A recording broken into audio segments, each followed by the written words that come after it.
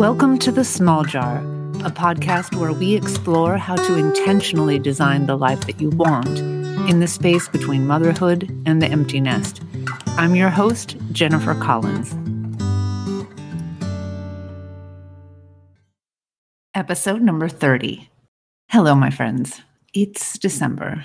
I love this time of year, and I hate it a little bit too.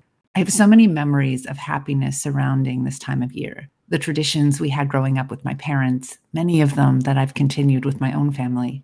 I remember all of the years decorating the house, putting up the Christmas tree. I continued this tradition my mother had with the Advent calendar. Although, of course, in my effort to be that super mom, I had to supersize this Advent tradition. My mother used to hide a few Hershey Kisses in the same place every night. We would stand around an Advent calendar that she had made by hand with cross-stitch. There was a different Christmas time figurine for every date leading up to the 25th, and we would tie a ribbon around a ring for each date and sing a Christmas carol, and then we would run into the living room and open that very same drawer every night, and there would be a few Hershey Kisses, maybe a Christmas ornament that she had made. We loved every single night. So when my first son was born, I cross-stitched my own Advent calendar and introduced the same tradition to my boys as soon as they were old enough to sing along. At first, it was small, a little candy after the Christmas carol. And as the years went on, somehow I decided to make it even bigger. I started writing poems from the Advent Fairy, and eventually these poems led to treasure hunts around the house. I had to work, so I would hide all the notes that I had pre-printed and designed in PowerPoint early in the morning, and I would hide these notes all around the house to set up the treasure hunt that would eventually lead them to some place in the house where they would find some little treat. A few Hershey Kisses, maybe a candy cane, maybe one of those Christmas Pez dispensers. I used to buy Christmas candy treasures in bulk so that I always had something on hand for the end of the hunt. Eventually, the boys got wise. I love my younger son for playing along as long as he did. God love him. He knew a good thing when he had it. He played along long after he stopped believing in Santa. Maybe it's because he didn't want the presents to stop, but there's a part of me that thinks he probably did it because he saw how much it meant to me, the tradition, the excitement of it, the magic I was creating. He didn't want me to be disappointed. I tell you the story not at all to brag about my ridiculous Advent adventures. I have no doubt that you have your own beautiful traditions, whatever your faith or culture. We all have our ways of making time with our family together special. It doesn't have to come with gifts or pomp and circumstance. It can be as simple as the tradition of having a weekend meal together. The point I want to make is that around these holidays, again, whatever your faith, you've likely had some lovely traditions with your children over the years. And as they've grown up, you've had to let go of some of them. So there's this amazing nostalgia around this time, whether it's from our own childhood or from the childhood we created for our own kids, or maybe even nostalgia for what we've always thought these holidays were supposed to look like based on the movies we've seen on TV, the happy families. We want that. We want to create that. And so many of us as mothers feel some responsibility for creating that. But now our kids are grown up. There's a part of me that was relieved when I didn't have to run around hiding treasure hunt notes anymore, or having to double purchase gifts to be sure there was a pile from Santa and also a pile from us. I loved when my kids started helping us keep the magic of Santa alive for their younger cousins. There's something fun about passing on the secret and having them be in on it. So all of this nostalgia surrounds these holidays, and now our kids are gone to college or maybe off living their lives, already with a significant other or even a family of their own. These holidays start to look quite a bit different. On the one hand, this time of year, I see many parents posting about how happy they are to have their kids home. And of course, we love having our kids home when we have them. Any time we have with our kids, once they leave the nest, it's precious. But it's also different.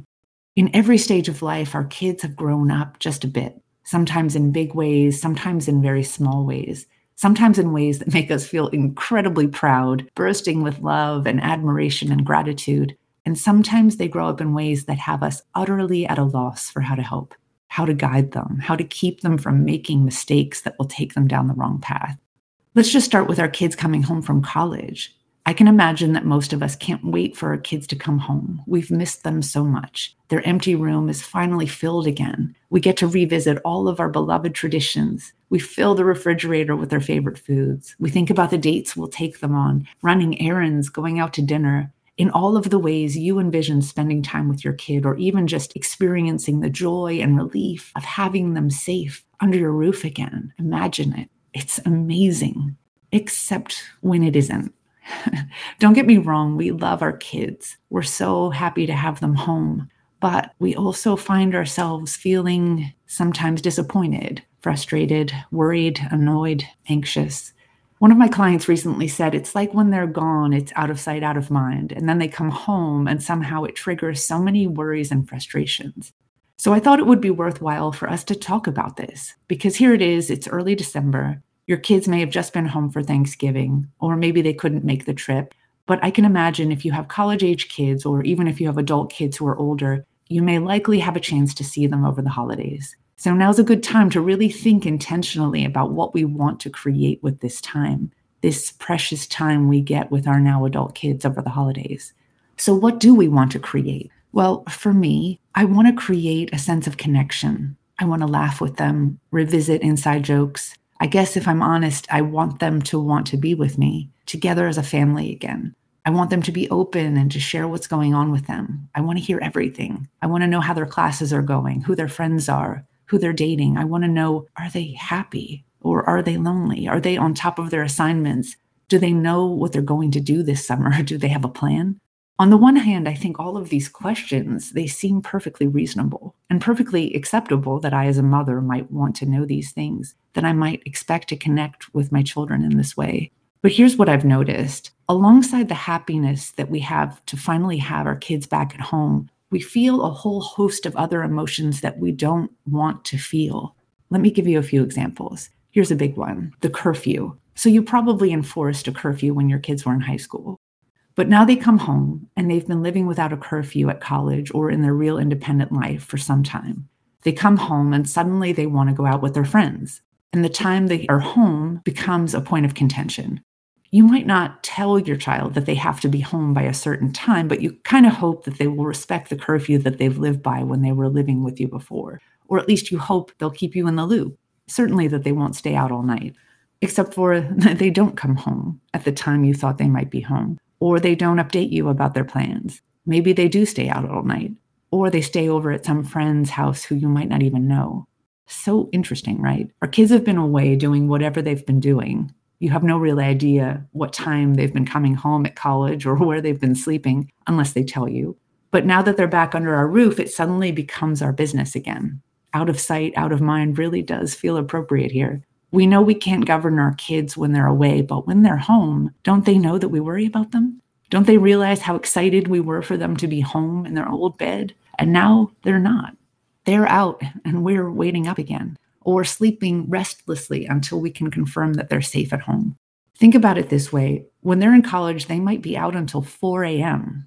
And now they're home, and they might also be out till 4 a.m. The only change in circumstance is their location and the fact that we can observe the circumstance when they're home. And the reason that's important is because now that we observe, now that we can see what they're doing, we have opinions about it. We have thoughts. And typically, when it involves our kids staying out till 4 a.m. and doing things that make us worry even more about them, we have thoughts that make us feel terrible, worried, anxious, even angry. But just notice, the only difference in these circumstances is that now when they're home, we know what they're doing.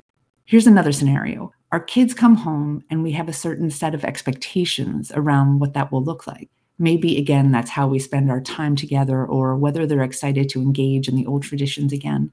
We might also have a bit of an agenda for our time together. For example, we might want to get a better sense about how they're really doing, how their classes are going. We're hoping they'll open up to us. Or maybe we have an agenda around some encouragement, some direction we hope to push them in that we haven't been able to make much headway with when they've been at school. So we might want to confirm that their classes are in order for next semester, or that they have a plan in the works for summer break. Maybe they're juniors or seniors and graduation is looming. So the question about what they're doing over the summer feels even more critical because time is ticking. They're going to be out in the real world soon, and they need to get on the task of figuring out what they're going to do next. Look, we don't see our kids that much anymore. Depending on how talkative your child is over the phone, or how much they respond to text sometimes, or email rarely, you may or may not feel like you've had the opportunity to really sit down with your child and help them set their course for the future. These times together, when our kids are home, they seem like they're the perfect opportunity to check in and make sure they're on the right track. It all sounds perfectly reasonable. And you know what? If you have the kind of kid who comes home and can't wait to sit down with you and tell you all the things and ask for your advice, and they follow it, and they want to work with you to make a plan for the future, if that's your child, that's awesome. I can imagine that the circumstance of talking to your adult child and having them say, "Thanks, mom. That's great advice. I'm going to do exactly what you just told me to do." If that's your reality, I'm so happy for you. What an incredible feeling that must be to think it's all going to be okay. They're taking my advice. If that were the case for me, I can imagine I'd feel some sense of relief, a reduction in my anxiety because they're doing what I'm saying they should do. Because I know best, right? I know what's good for them. I have their best interest at heart. I have more experience than they do. They should listen to me, right? And look, it actually doesn't matter whether we're right or wrong. My point is, how many of us have this experience with our kids, where our kids just go along with everything we tell them to do? My gut tells me very few of us. Maybe sometimes they agree and they go along. Maybe some of our children are more open to guidance than others. But for the most part, our kids are not going to do what we tell them to do just because we think it's the right thing to do. So this impacts just about everything, right? Our kids might agree that they need to sign up for classes, but they just haven't gotten to it yet. They don't feel the same sense of urgency that we do. Or they might conceptually know that they need to find a summer job, but they're burnt out from school and they don't want to spend time thinking about it over winter break. They might know that they have to decide on a major, but they're still on the fence. Their timeline isn't our timeline. Or maybe they're not undecided, but rather they're very sure that they want to do something entirely different from what we want them to do. For example, they might want to live off campus next year and you're not sure it's safe. Or they want to be an English major and you were really thinking they were on the path to be a doctor. Maybe they're dating someone who's taking up a lot of their time and energy, or they're rushing a sorority or fraternity and you're nervous about the dangers you've heard about, or maybe even experienced yourself in college. The bottom line, their timeline is not our timeline. Their priorities, not the same as ours. Their direction, potentially not in line with what we wanted for them. So you can see the train wreck coming, right? Even if you and your child ultimately have the same goal, the mere fact that you are both approaching the goal with very different mindsets makes conflict almost inevitable. What they want is not what you want. They have different goals or a different path they want to follow. But here we are, their parents, facing this precious time that we have together with them over the holidays, and we can't help but look forward to the chance to sit down with them and tell them all the reasons why they need to consider our perspective, maybe do things our way. Or maybe we know we can't force them anymore, but we really hope they'll take us seriously. If we can just say it the right way, convince them, maybe then it will all turn out okay. And Mama, I know that's all you really want, right? You just want it all to turn out okay. Even those of us who desperately want our kids to be doctors or have a specific major or get an internship or a summer job or whatever we want for our kids, I want to go out on a limb and suggest that whatever you want for your child, it has less to do with the specifics, the profession, the major, the employer. It has less to do with the details than the impact of those details. In other words, what we make those details mean. Maybe we believe that if our kids are doctors, they'll inevitably be successful. Whatever our perception, this lens colors the way we interpret the decisions our children are making. And all of it comes down to our concern for their happiness and success in life. It's really all we've ever wanted, for our children to be happy, successful, safe, healthy, just those things. It sounds wonderful and altruistic that we just want our kids to be happy. It's not about us, right? But here's an interesting question. What happens if our children are not happy, not successful, or at least struggling, maybe doing things that might jeopardize their health and safety? Or what if they seem to be failing to launch, not taking responsibility for their life in the way we would like them to? So many of us mothers go to the worst case scenario in our minds. Maybe not even explicitly, but there's a sentence in our minds that goes something like, if they keep doing this thing, then they're going to face this other terrible thing. If my daughter doesn't get started finding internships for the summer, she's not going to get one, and that will impact her chances of getting a job after college. If my son doesn't start taking school seriously, he could fail out of school, and then what? My daughter's alcohol use is going to get her into trouble, put her in a dangerous position, or worse, make her an alcoholic. It sounds kind of dramatic, but be honest with yourself. Doesn't your mind go there sometimes? At least we sense this anxiety around the decisions our kids are making or lack of decisions, and why. Why do we care if they get a few bad grades or go out partying a few nights a week, or they choose to relax over winter break instead of looking for jobs? Then there's even the small things that can piss us off, if we're honest. When they come home, they leave a mess everywhere, or maybe they spend most of their time with their friends instead of at home. Maybe you have to deal with haggling over the car again, or piles of laundry that weren't there before. For a few days, it feels nice to have our homes full again, but then we notice that some of the old frustrations that we used to feel when they were in high school come creeping back in. We can beat ourselves up about it because we remind ourselves how much we've missed them when they were away, so we should feel happy doing their laundry again or putting up with the mess around the house. We love our kids so much. We've missed them. And yet, when they come home, we can experience this unwelcome, unexpected frustration and anxiety that we wish wasn't there. Here we are. It's the holidays. We have this beautiful nostalgia and expectation about what the holidays should look like. And here we are. Here they are, messing it all up. If we could just get along, if they could just be a bit more flexible, understanding, maybe compliant. Here's something to consider. The way we feel, it's actually all about us. It's easy to put it on our kids. I mean, they are the cause of our worry and frustration, right? But I want to give you a gift. It's not about them. It's not. It's about you. And I don't mean this in an accusatory way. It's actually kind of freeing to know it's about me. I'm actually the one creating my own pain.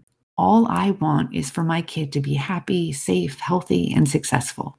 And I've spent my entire life, months before they were even born, dedicating myself to their well-being, their happiness, their success. My children have been a North Star for me, my purpose. And let's face it, we get quite a bit of joy and pride and satisfaction from seeing our kids self-actualize, from seeing our kids smile and laugh. We can't actually experience their joy, but we see theirs and we interpret it for ourselves. Maybe we think everything is right with the world, I can relax. Maybe even there's nothing I have to fix right now. We feel joy and pride and satisfaction, relief. We take so much responsibility for our children's lives. We've had to. It's the job description of being a mother. We're responsible. And the switch doesn't just get turned off just because our kids perceive themselves to be independent adults. We still feel responsible. So the tricky part is then when we see our kids struggling, or just when we perceive that they're not making the right decisions, or don't seem to be as motivated to be as successful as they should be, whatever it is that we're expecting from them that they don't seem to be living up to, when we see them veering off the right path, we still feel responsible. And so many of us, when we project this wrong path down into the future, we not only take responsibility, we can truly believe that it will be our fault if the worst happens. And not because we caused it, not at all, but we look into this horrible future and fear that it will be our fault because we couldn't keep this terrible thing from happening. We should have done something different, tried harder, forced them to see. So here we are, it's the holidays. And we're under so much pressure to avert this future danger. So we have an agenda. We need them to see our perspective. We need them to listen and take action. We need to see progress. So much pressure on us, on them. So here's the gift I want to give you this holiday season. Now that your child is an adult, it's not your responsibility. Their life, their success, their happiness, even their health and safety, it is not your responsibility. And of course, I don't mean that you give up on them. As parents, we will always be here for our children when they need us, as long as we are around and able. That's my commitment to my children. No matter when, no matter where, no matter what, I'm here for you. But I'm realizing that they are the only ones who can make themselves happy and feel successful. I can't do it for them. And honestly, if they don't want my advice or think I'm wrong, they certainly aren't going to feel happy doing what I want them to do. Notice for yourself when you feel anxious about something you need your child to see, to change, or to do. It's actually because we are trying to avert the possibility of feeling, yes, the pain of seeing our kids in pain, but also the shame of seeing our kids in pain. But mama, it's not your fault. It's not your responsibility. So consider this, as you go into this holiday season and you welcome your adult children home, I invite you to witness who they are, who they want to be. Notice your judgments about them and question whether you might be wrong about what they need to change or what they need to do. They are pursuing their own path to happiness and success, and we can't create it for them.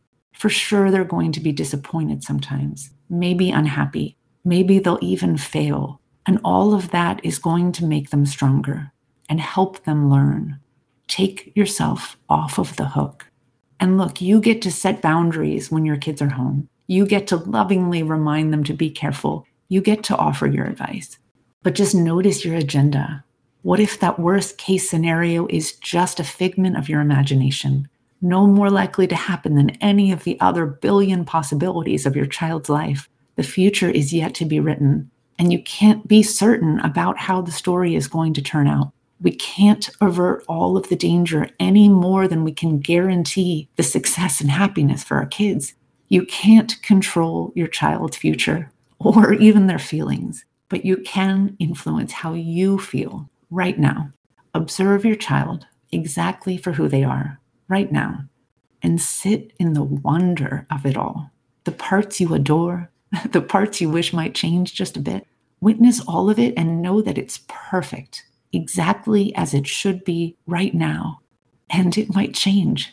For sure, it will evolve as our children continue to mature and grow up and learn and fail and succeed. All of it is going to change. The story is still unwritten. And most importantly, take yourself off the hook. You created this beautiful human, and all of the love, all of the traditions, all of the lessons and values you have instilled in them over the years, they are all in there. Now you get to sit back and marvel at the beauty of your creation, Mama. Happy holidays, friends.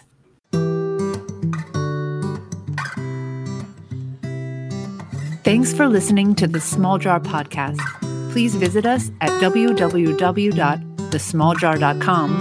Follow us on Facebook and Instagram at Small Jar Coach, and subscribe to this podcast. Remember, you are the author of your story.